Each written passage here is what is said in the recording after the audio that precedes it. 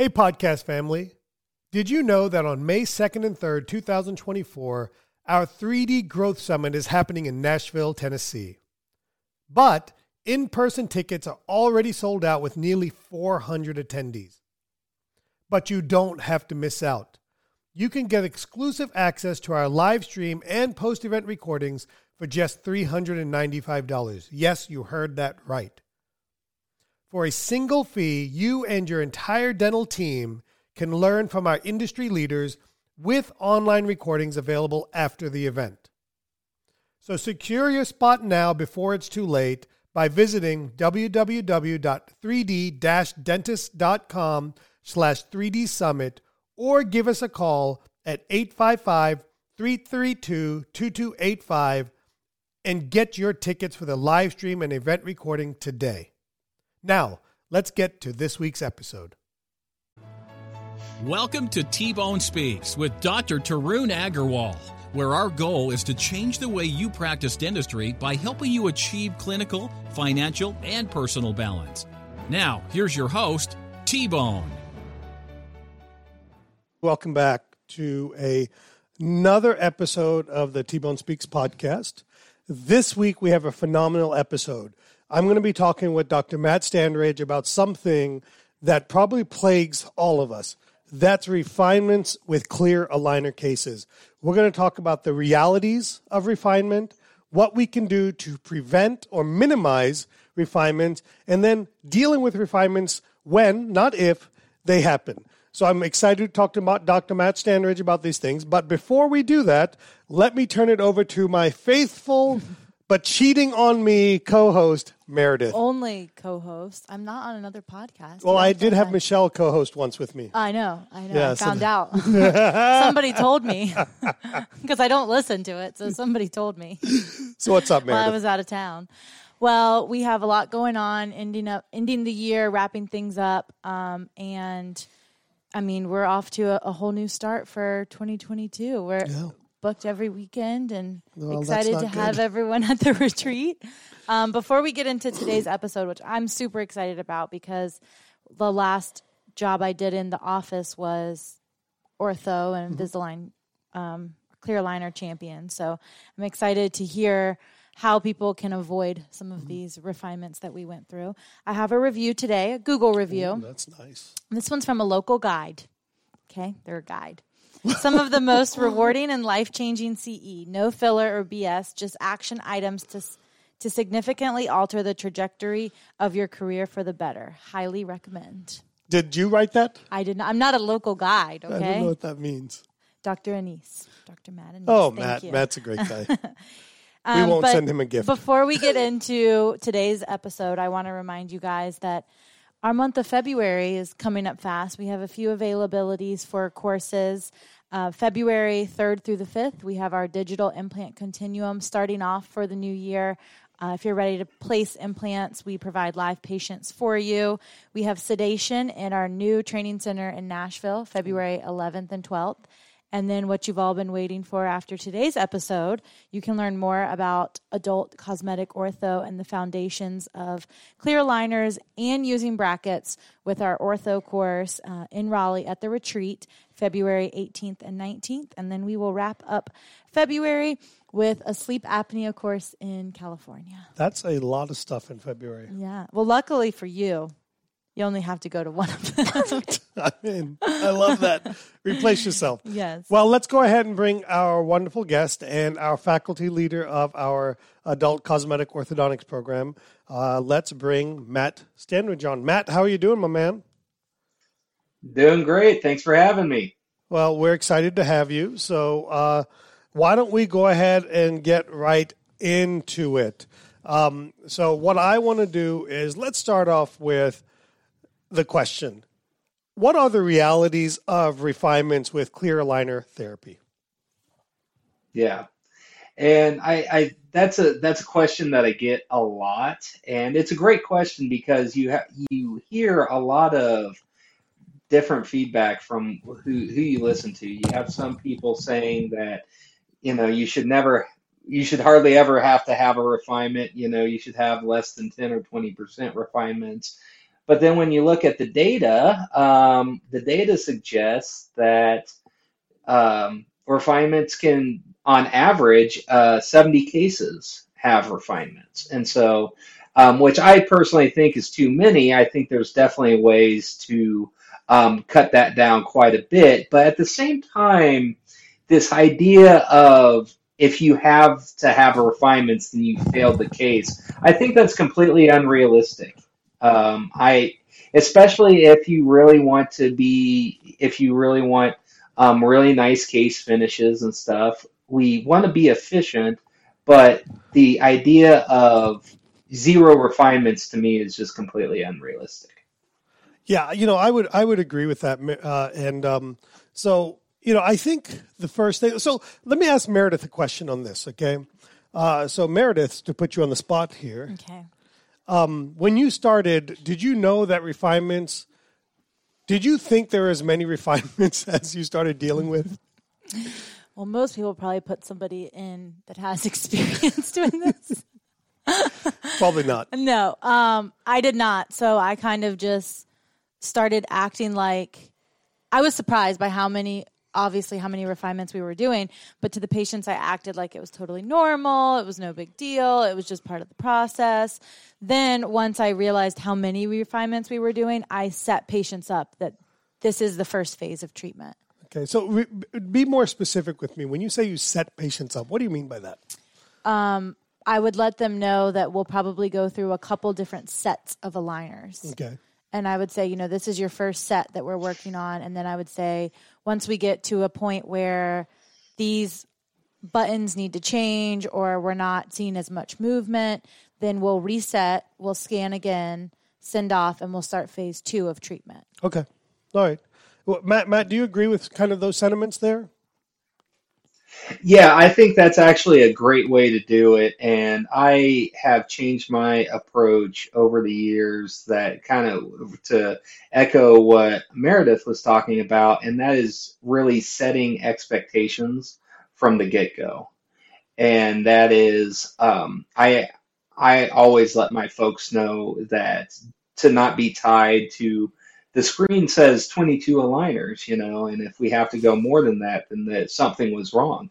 Even if you're doing things just the way that you should, people's individual biology is going to be different. And so I always tell folks, don't be tied to the number of aligners. And I tell folks, because our refinement rate is about 50% or a little bit less. So I just tell folks that there's a 50-50 chance that we'll need additional aligners. And I say that from the very, very beginning. And I keep refreshing that as well when they come in, because people can have short-term memories. But yeah, I think that's a great way. And I'm sure we'll talk about things that we can do to lower our refinement rate. But I think setting that realistic expectation from the get-go is super important. And I can't remember, knock on wood, the last patient that I've had upset if we had to do a refinement because I laid those realistic expectations from the start. Yeah, I wish we had a 50% refinement rate. I would bet my refinement rate was probably in the 130% rate. No. Yes. It's not that, but also some patients are a lot more particular than others. Yeah, so I think this is a good segue into the next part. Ultimately, I think that anyone that's done clear aligner orthodontics for any period of time has realized that refinements are just part of the process. And truly, you can't prevent it. All you can do is hope to minimize it. And so there's a gap. Legitimately, I think our refinement rate is probably close to 90% of our cases need refinement in our practice. Mm-hmm. And if you're at 50%, so clearly there's something you're doing, something somewhere that you can see in what I call the cartoon phase of, the ClinCheck or Sure Smile check or whatever, how to minimize it. I think the real word is minimize refinement. So let's talk about this for a second. But first, let me kind of talk about this. So if we establish that refinements are going to be part of the process, we also need to understand why we need to work hard on minimizing refinements.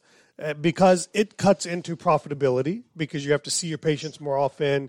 The dentist ends up having to take off buttons more often, having to reattach buttons more often. It lowers patient confidence and patient experience.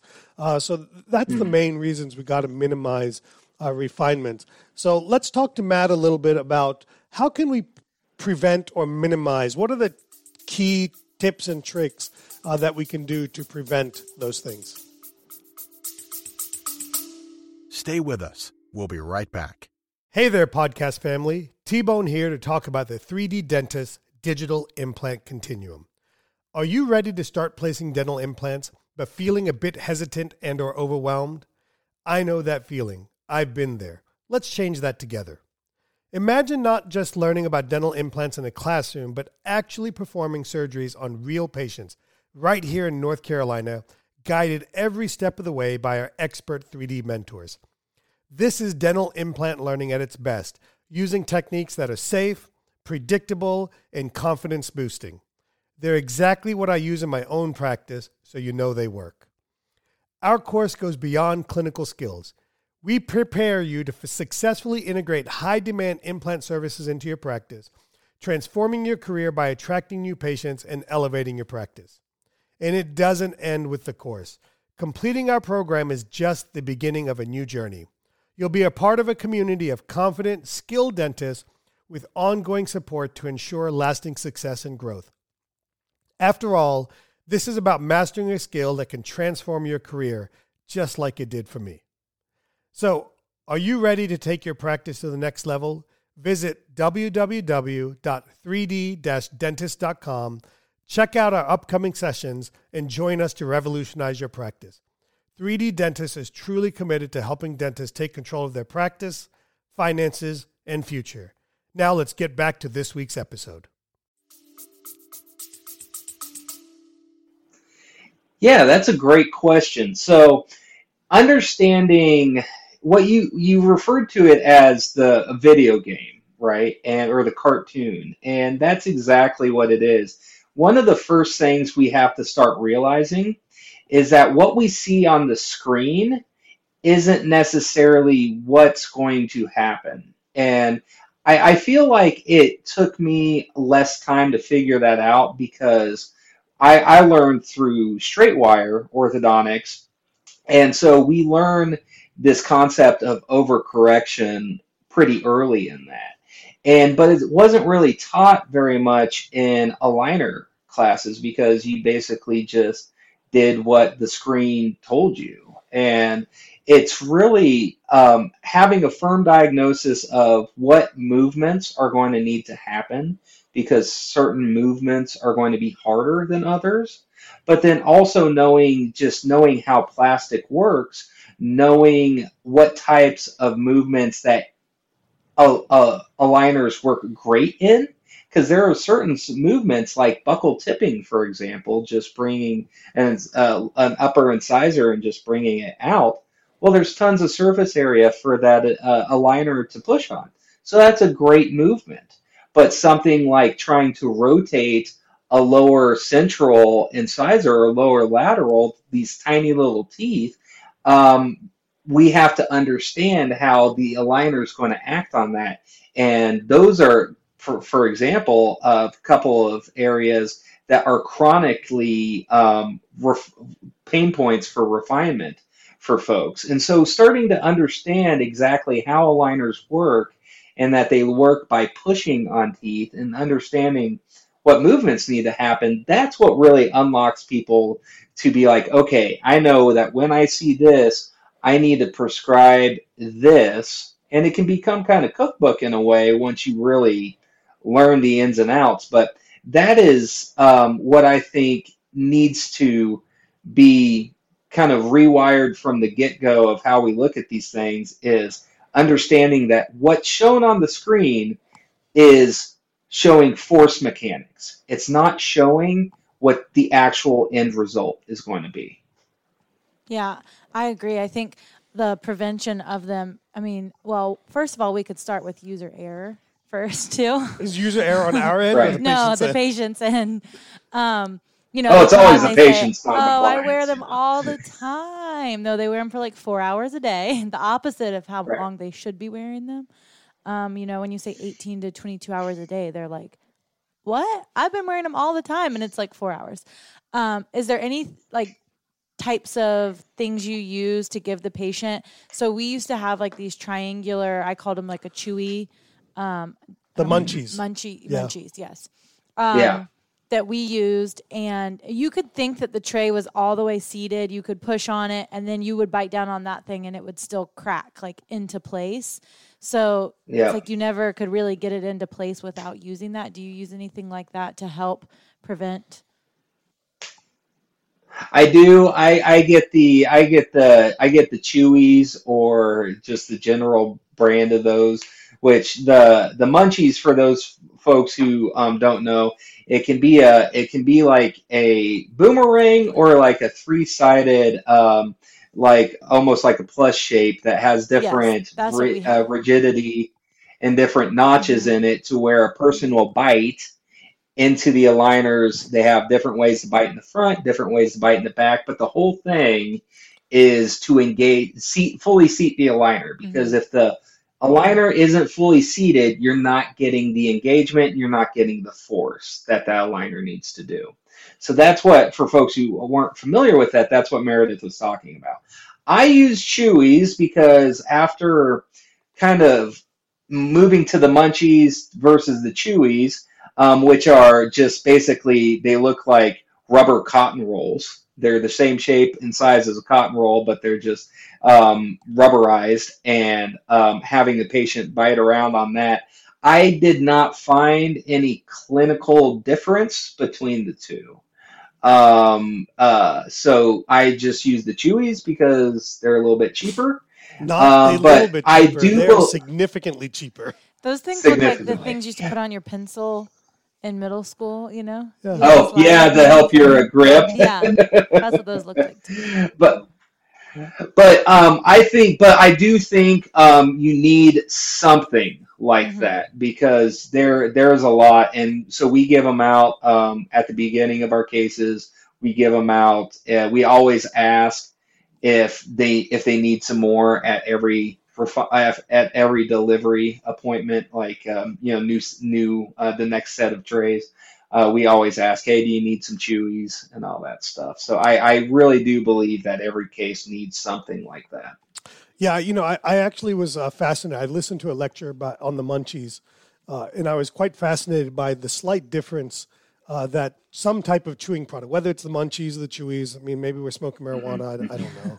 But whether it's the munchies, Chewies, or even just so I've seen some dentists give people a slow speed suction deal. I was just going to say that, to chew on, to bite on. It's really, honestly, it's that little bit of slight movement, that engaging the tray, that really makes the difference. And I don't want to get into an argument of Invisalign versus Sure Smile versus anybody else, but there really is a difference when you have a scallop tray versus a non-scallop tray of getting that final engagement at the cervical third of the tooth. Because with the scallop tray, it does have a little bit more flex there, so it is super important to get it to be engaged. Matt, I have another question. So obviously we're talking about minimizing or prevention of refinements, and you talked about, understanding the video game. Talk to me a little bit about building in overcorrection as a way to kind of help minimize the chances of having refinements. Yeah, that's a great question. So, and we talk about that a lot at the course, but understanding that there are certain movements and certain teeth, like any tooth that is just tiny and doesn't have a lot of surface area. So I'm talking your lower incisors, I'm talking your upper lateral incisors. Those are tricky ones because they're nestled in between a big ol' honkin' central and a big ol' honkin' canine. And so you have like these two bully teeth that have big surface areas and this little lateral in between them. So it can kind of get caught between those. And so understanding that those teeth in general are going to be a little bit more difficult to move, and then understanding the mechanics of what movements are a little bit harder to do with aligners. And when you start putting those two together, that's when you start to understand the need for overcorrection. So rotations on small teeth, rotations in general can be difficult to achieve with aligners. So that's when we have to know what type of button is going to need. Now, if you're using Invisalign or SureSmile, they do a pretty good job figuring that part out for you. So it's not a whole lot needed there.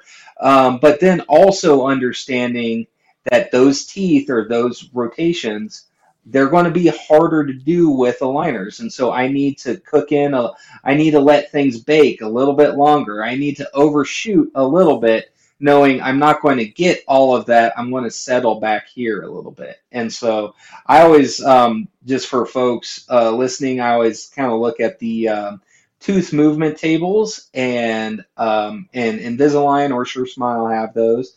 And one of the first things I look at is rotations.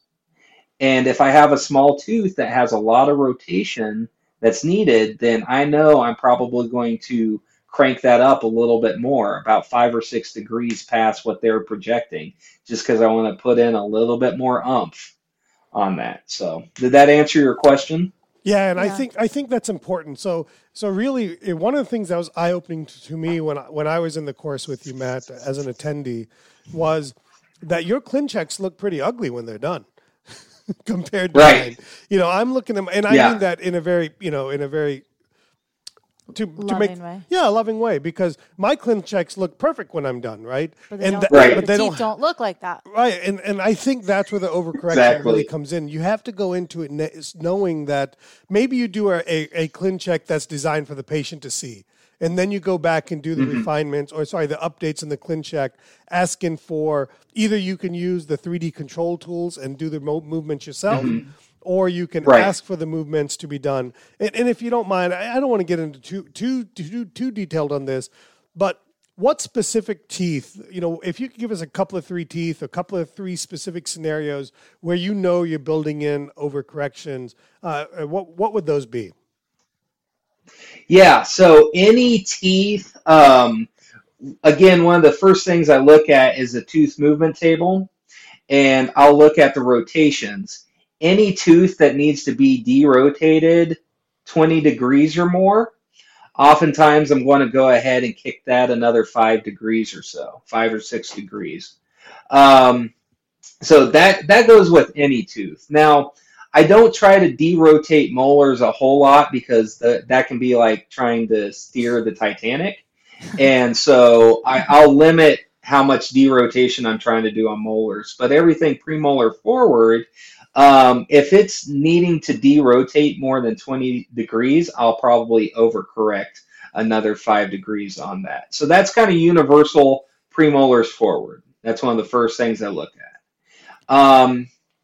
And then secondly, like I was talking about earlier, lower incisors and upper lateral incisors, they're probably the most pesky and most frustrating that people have trying to refine things. So those are other teeth that if they're needing significant movement, I'm going to take a real close look at them as far as rotation or extrusion or intrusion or anything like that, because those just being smaller teeth, less surface area, those can be harder and trickier for aligners to get.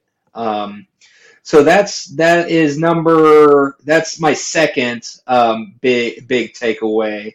And then really a third is really understanding anchorage, because I don't know about you guys, but like when I started, I hated attachments. I thought they were the most annoying thing. I wanted to minimize attachments. I was thinking about that just now. My patients complain about 2 things up front. The buttons, they think the whole reason they're getting aligner therapy is to avoid the brackets. And ultimately, I'm almost convinced we're putting brackets on patients' teeth I in had composite. a button on every single tooth across the front. And then the other thing is the buttons, and then IPR. So I want to kind of talk to, if you don't mind, because I think you were kind of going in that direction, the importance of attachments or buttons and the importance of IPR to help minimize these issues. Yeah, and so, I think you guys have used SureSmile a bit more. I've been using Invisalign because I have an iTero, but me, I'm agnostic of what people choose. I think they can get great results either way. It's just you have to know the mechanics of it. But attachments are interesting because any case that I do now is going to have at least 2 attachments per arch. And that is because I want a leverage point for anchorage. Mm-hmm. Because when we talk about not tracking, one of the biggest reasons Meredith alluded to earlier about patient noncompliance, but we also talked about the tray just not fully seating, in that we were using the munchies and all of that stuff. I now at least put a couple of horizontal attachments on every case in the premolar area, one on each side, because I want that tray to have a surface to snap onto and to lock into and keep that engagement. And so if you have teeth, especially in people that are clinchers and grinders and their teeth are worn real short and are just going to have less surface area anyway, you're going to need that anchorage. You're going to need that tray to snap onto. So I started embracing attachments just from that standpoint. And then understanding from there, certain teeth, like I said, we talked about the upper laterals and lower incisors. If they're needing to rotate a bit, I'm a lot more prone to put an attachment on those teeth and giving that aligner a leverage point to push against, because aligners only work by pushing teeth. It's not like braces where you put the bracket on the tooth, put the wire into the bracket, and then everything is expressed through that wire.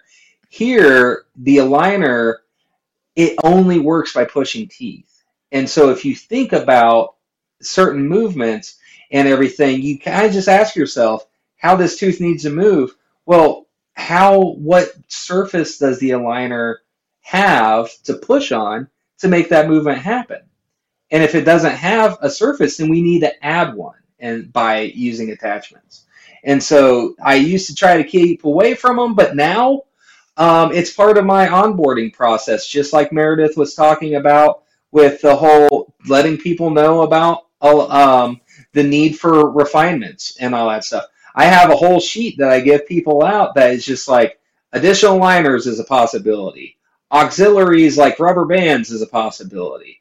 Attachments are a possibility. And they have to be on board with all of this stuff for us to move forward. And so really setting that expectations. And also just I have a Typodont with just regular brackets on it. So if they're like, oh, these buttons are annoying, I thought, we were trying to get away from brackets. Well, show them what brackets look like. Be like, do you really think that is comparable? And so that's how I kind of get around those. But yeah. So before we move on to IPR, did that kind of answer your question about attachments? And yeah, absolutely. So to kind of wrap up this section is on the prevention or minimization of refinements. What I would say is that we need to look at what I wrote down as my key takeaway points is understanding ancillary items such as the munchies, chewies, straws, whatever we got to use to really get the trays to seat. Everything is built around the plastic engaging, the plastic pushing. So we've got to get the plastic seated properly. And do remember these trays each one is made for where the teeth should look like at the end of it. So the first day or two or the first hour or so, it's not really seating. So anything we can really do to get that tray seated completely will help.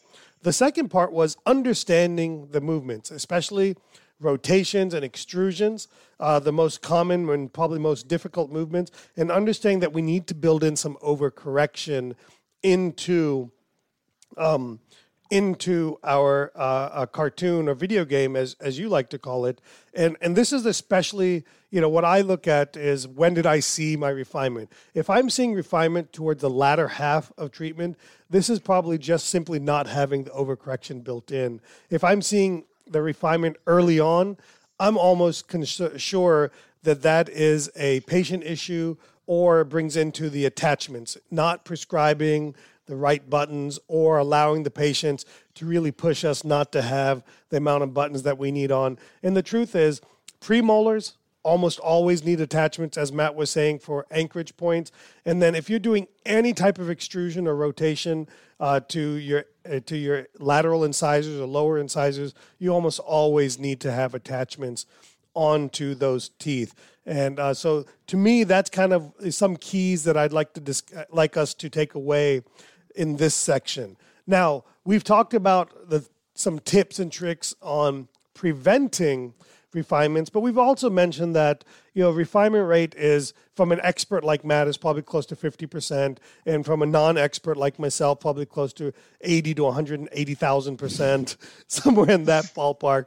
So Matt, how do you deal with, and what can you tell us about dealing with and going forward once you have a refinement coming due? So I have some specific questions on this. One is, okay, I get lazy and don't take the buttons off. Should I be taking the buttons off before we submit the new digital impression, or should we allow the ortho company to virtually remove the buttons?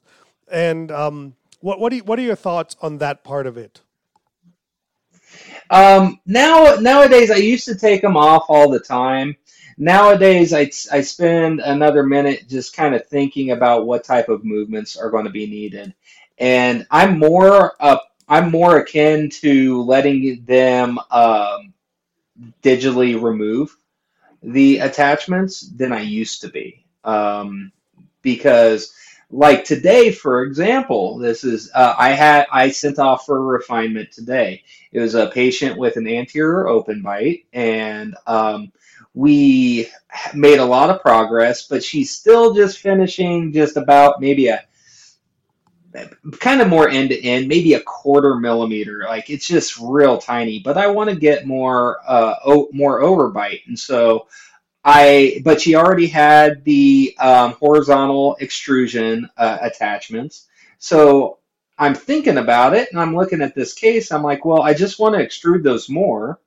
The correct attachments are already on there, and when I look back at it, it's one of the so it's just like, why would I buzz those off just for us to have to put them back on? Right.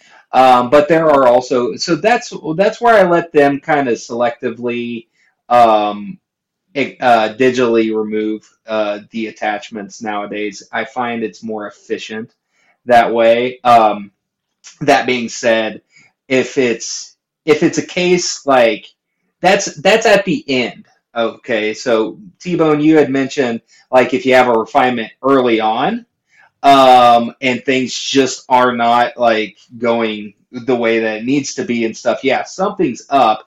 And in a case like that, I'm more akin to just polish things off and kind of start more from scratch. But if it's a refinement towards the end, or just trying to tweak some things, and just do a little bit of better quality finish, I'm more akin to leaving them on, and then letting the lab digitally remove what they need to, and then refreshing up from there. Yeah, absolutely. Are there any other suggestions that you have, or things that you do once you do have refinements, that you'd like to kind of give some tips and tricks on that to our listeners? Yeah, so let's see. As far as refinements go, I try to, this is going to be very state by state dependent. What I do is if we're going to have to take things off, in my state, assistants can bond the buttons, they can polish teeth, they just can't do anything irreversible, right? So so I'll go in and really taking attachments off. In my practice, we've got it down to less than 10 minutes doctor time. And so Kansas, luckily, we can really utilize assistance pretty well. So I'll go in with a 12 fluted finishing carbide, a flame, and I'll go in and I remove the buttons with a high speed from that. And that's how I get. And then the vast majority of everything. And I do this before refinements, and I do this before scanning for retainers. Okay, so I do like to take off attachments before scanning for retainers. And so, but I'll get the vast majority of that off. I'll have my assistants finish up using like a Shofu one gloss composite polishing point on a slow speed, because it can't cut enamel and all that stuff. So any final remainders assistants can do.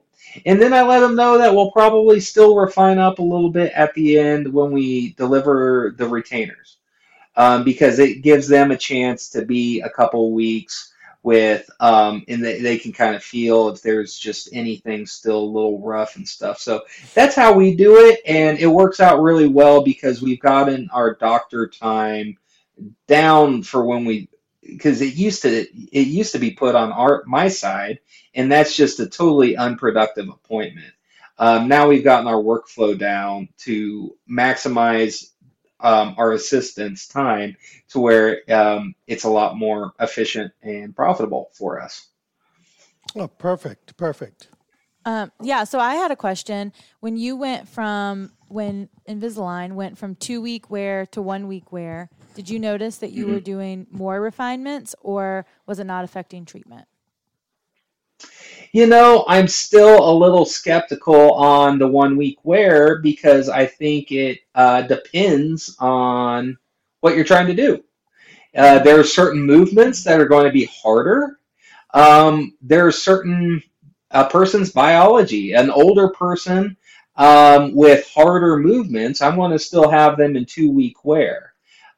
Versus a younger person that just needs slight movements, minor tooth movement type stuff, I'll have them in a week. A lot of my patients are kind of in the middle, and I might have them change every 10 days. So I think I've had great success using the week-long turnaround, but that's because I've been selective on when I use it, if that makes sense. Yeah. Yeah. I'm starting to get back into the 2-week wear concept a little bit. Going backwards. And I think it's not that I don't necessarily don't believe that 1 week doesn't work. I'm just convinced patients aren't really wearing the trays a lot. Okay. And so I think 1 week wear is very dependent on the tray seating all the way, the patient using something to help seat it, whether it's a munchy, chewy, crunchy, whatever the hell you want to call it, whether it's a vibrator of some sort, hopefully a dental vibrator of some sort, or, and then wearing it 23 hours a day. And I think that's where patients, maybe they're not truthful, or maybe they don't realize that it's a 23-hour wear. And so I'm moving back more and more to 2-week wear. And I like to, personally speaking, and this is not against you or anybody else, I like to keep it consistent. So that way we're not trying to remember, is this patient on 1 week? Is this patient on 10 days? Is this patient on 2 weeks? Yeah. I just want to kind of get it to where all of our patients are using, the same type of wear pattern, wear length, I should say.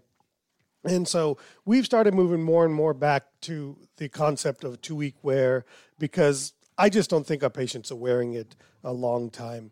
But a last question I have for you, Matt, is dealing with it and it kind of goes into the prevention, but what are your thoughts on, I'm starting to do more and more staged IPR with my cases versus IPR up front because I'm finding that I find it hard to do all the IPR, not from a time perspective, but especially, typically we're doing IPR in rotated teeth or teeth that are raveled up.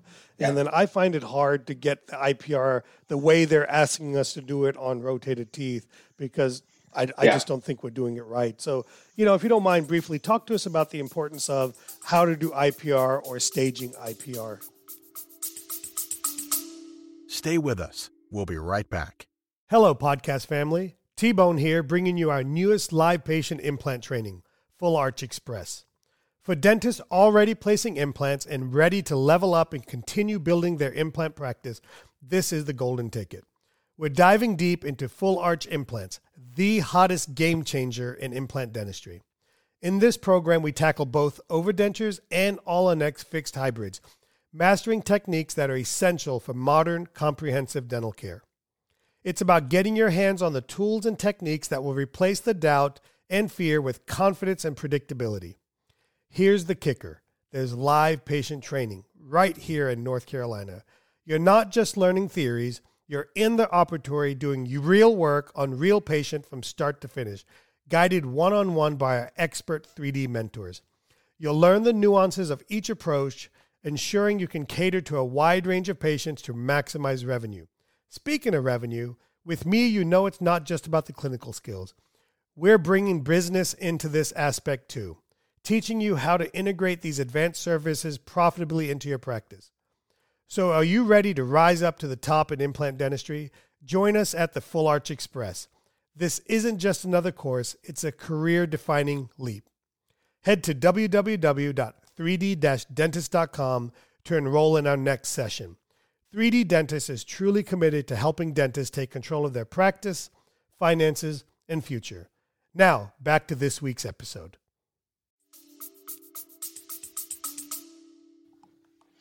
Yeah, so, IPR, it's one of those things that it kind of depends on who you're talking to because you have folks that really do all the IPR up front and eat that time commitment at the beginning. So then that way the rest of the case is just you don't have to touch it again. And I think that didn't work in my hands. Let's just put it that way.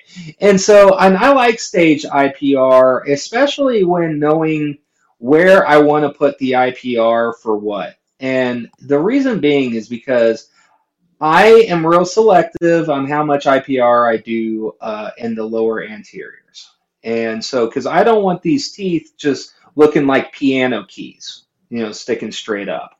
And so I know that with certain movements that it might call for 0.5 IPR all across the lower anteriors and nothing in the premolars. And I'm just automatically thinking to myself, I'm going to want to hide some of that IPR. Like I said, I don't want to create piano keys down here in the front.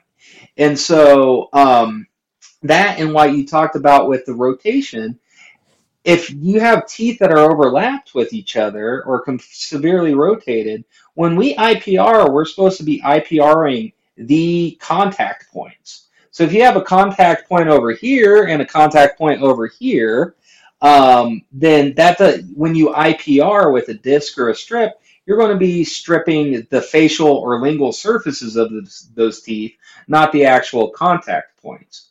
And so I just love to, if I can do all the IPR at the beginning, great, that's cool. I have no problem with that. But when we have rotations and stuff like that, I'm going to start thinking, when can I stage that? And I think a big part of it is just, I spend a little bit more time on the diagnosis side of things and the treatment planning setup side of things. So that way I know, all of my appointments are kind of lined out from the get-go. I do 8 trays every time. And then I look, and Invisalign, I don't know about SureSmile, but Invisalign will tell you, if it's planned on IPR, it'll even say right below the amount of IPR that this IPR needs to be done before tray 12 or 13 or 17 or whatever it is. And so I'll be looking at that, and I'll just like whatever I can do at that first appointment, I'll do. But if I know that they're severely overlapped or rotated, I'll do it when we deliver tray 14. I'm going to get some unraveling going, so that way when I do the IPR, it's the contact points are more evened up, and I know that I'm going to be a lot more what do I want to say, conservative with how much I'm going to have to reduce. I'm not going to be doing unwanted damage to the tooth. And so, and how we do our IPR setups now is, I have the assistant place a little topical interdentally, kind of in the papilla area, and it takes me less than 30 seconds to IPR a tooth. So I have to go in there and check anyway before we deliver more trays. So if it takes me an additional 30 seconds to just go ahead and do a little IPR, then it's not the end of the world. Does that make sense? Yeah, absolutely. You know, I absolutely agree with you on that. I think IPR is important. I'm convinced we under IPR the teeth based on their prescription. I'm convinced of that. So, I hope everybody listening today really got some great tips and tricks. And to me, I felt like a failure when I was doing refinements because I would hear people say they hardly ever have refinements, and now I know they're liars. It's really what it boils down to. And then, so I think for me, the key was upfront with every patient. I just tell them, every patient, we're going to have a refinement. Okay. If we don't, we just got lucky. Or you're an amazing patient. But the reality is we're going to have a refinement. I set it up that 100% of the time we're going to have a refinement. Yeah. And because you got nothing to lose in that scenario. I don't think refinement is the best word to use. Yeah, what do you mean by that? I mean, I just think when you tell a patient, I don't think you do this specifically, but just in general, when you say, that's the word we know, right? Right. So that's we what the say company calls you're it. going to have a refinement. They're like, what? Like, it doesn't sound good, right? So I think when we break it up, like you're going to have phases, or I think when you're anything, you're redoing something, you're resetting, you're, like refinement, it sounds like it's off and they think something's wrong. Yeah. So I think setting people up that we're going to go through, this set of trays and then we'll have to order another set, then they're not thinking, oh, we're having to redo something. Yeah, I totally get that. That's fantastic. And that shows you how much I'm talking to the patients, quite frankly. Right. So I think if anything people take away from this, that one, you're not a failure if you are doing refinements. Yeah.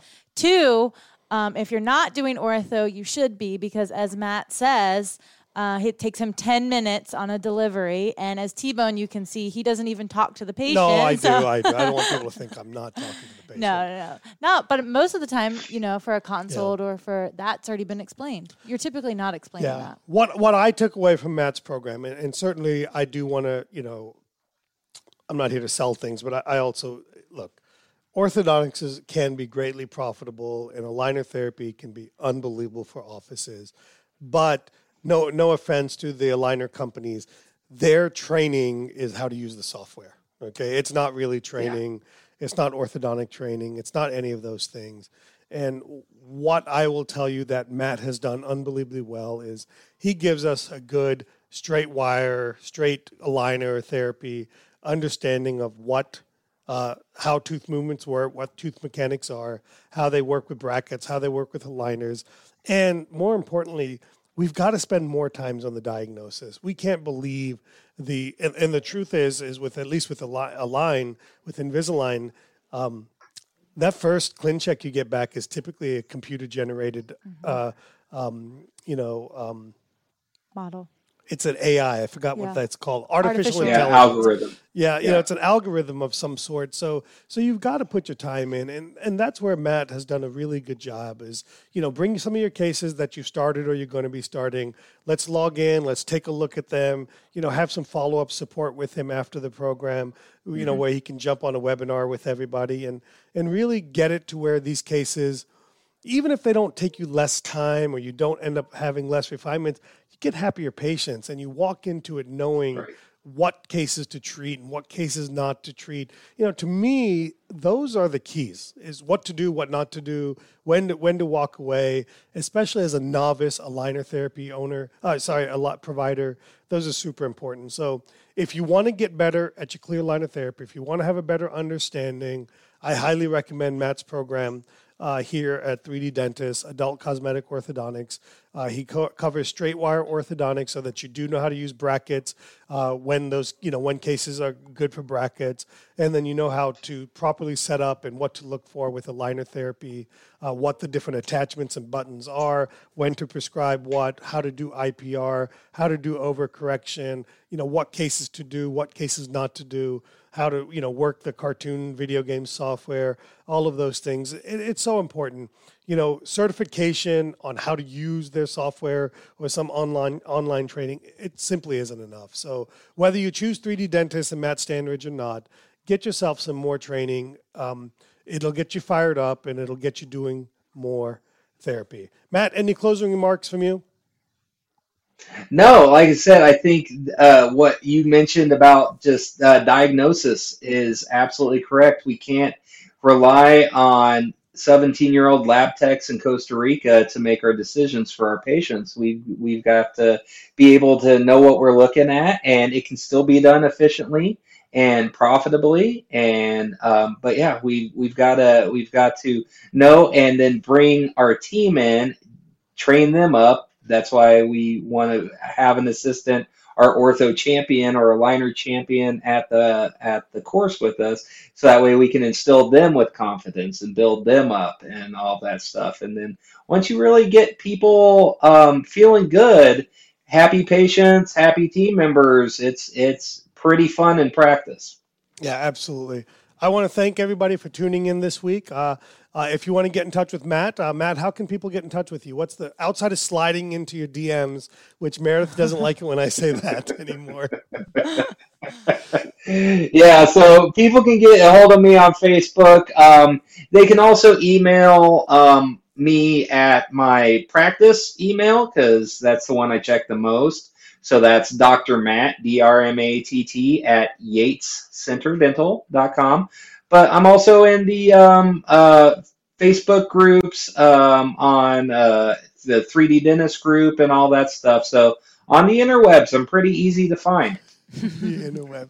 Matt, thank you so much. Meredith, thank you so much. We want everybody to, just a friendly reminder, if we can help you at 3D Dentist, help you uncomplicate dentistry, help you overcome overwhelm and stress and frustration by simplifying dentistry so you can win in practice and win at life.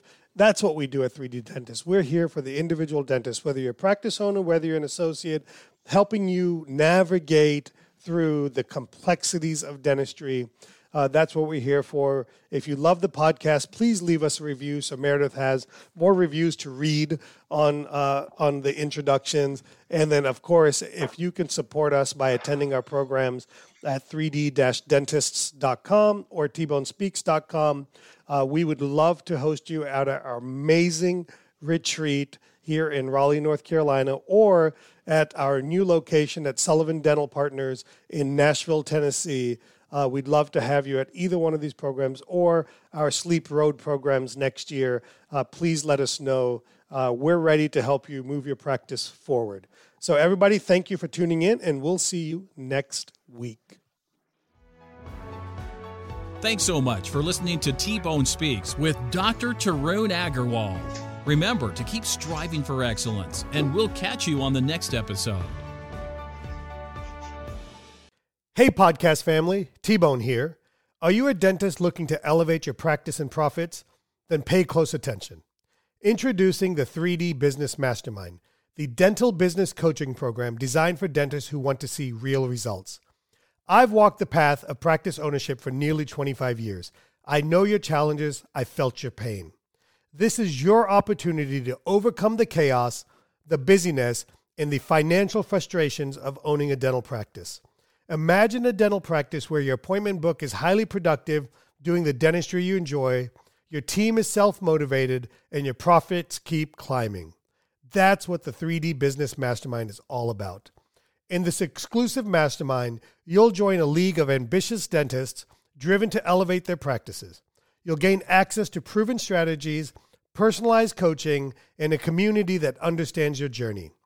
So if you're ready to supercharge your dental practice and enjoy the success you deserve, visit www.3d-dentists.com and take the first step towards a brighter future in dentistry by filling out the 3D Business Mastermind application. Now, let's get to this week's episode.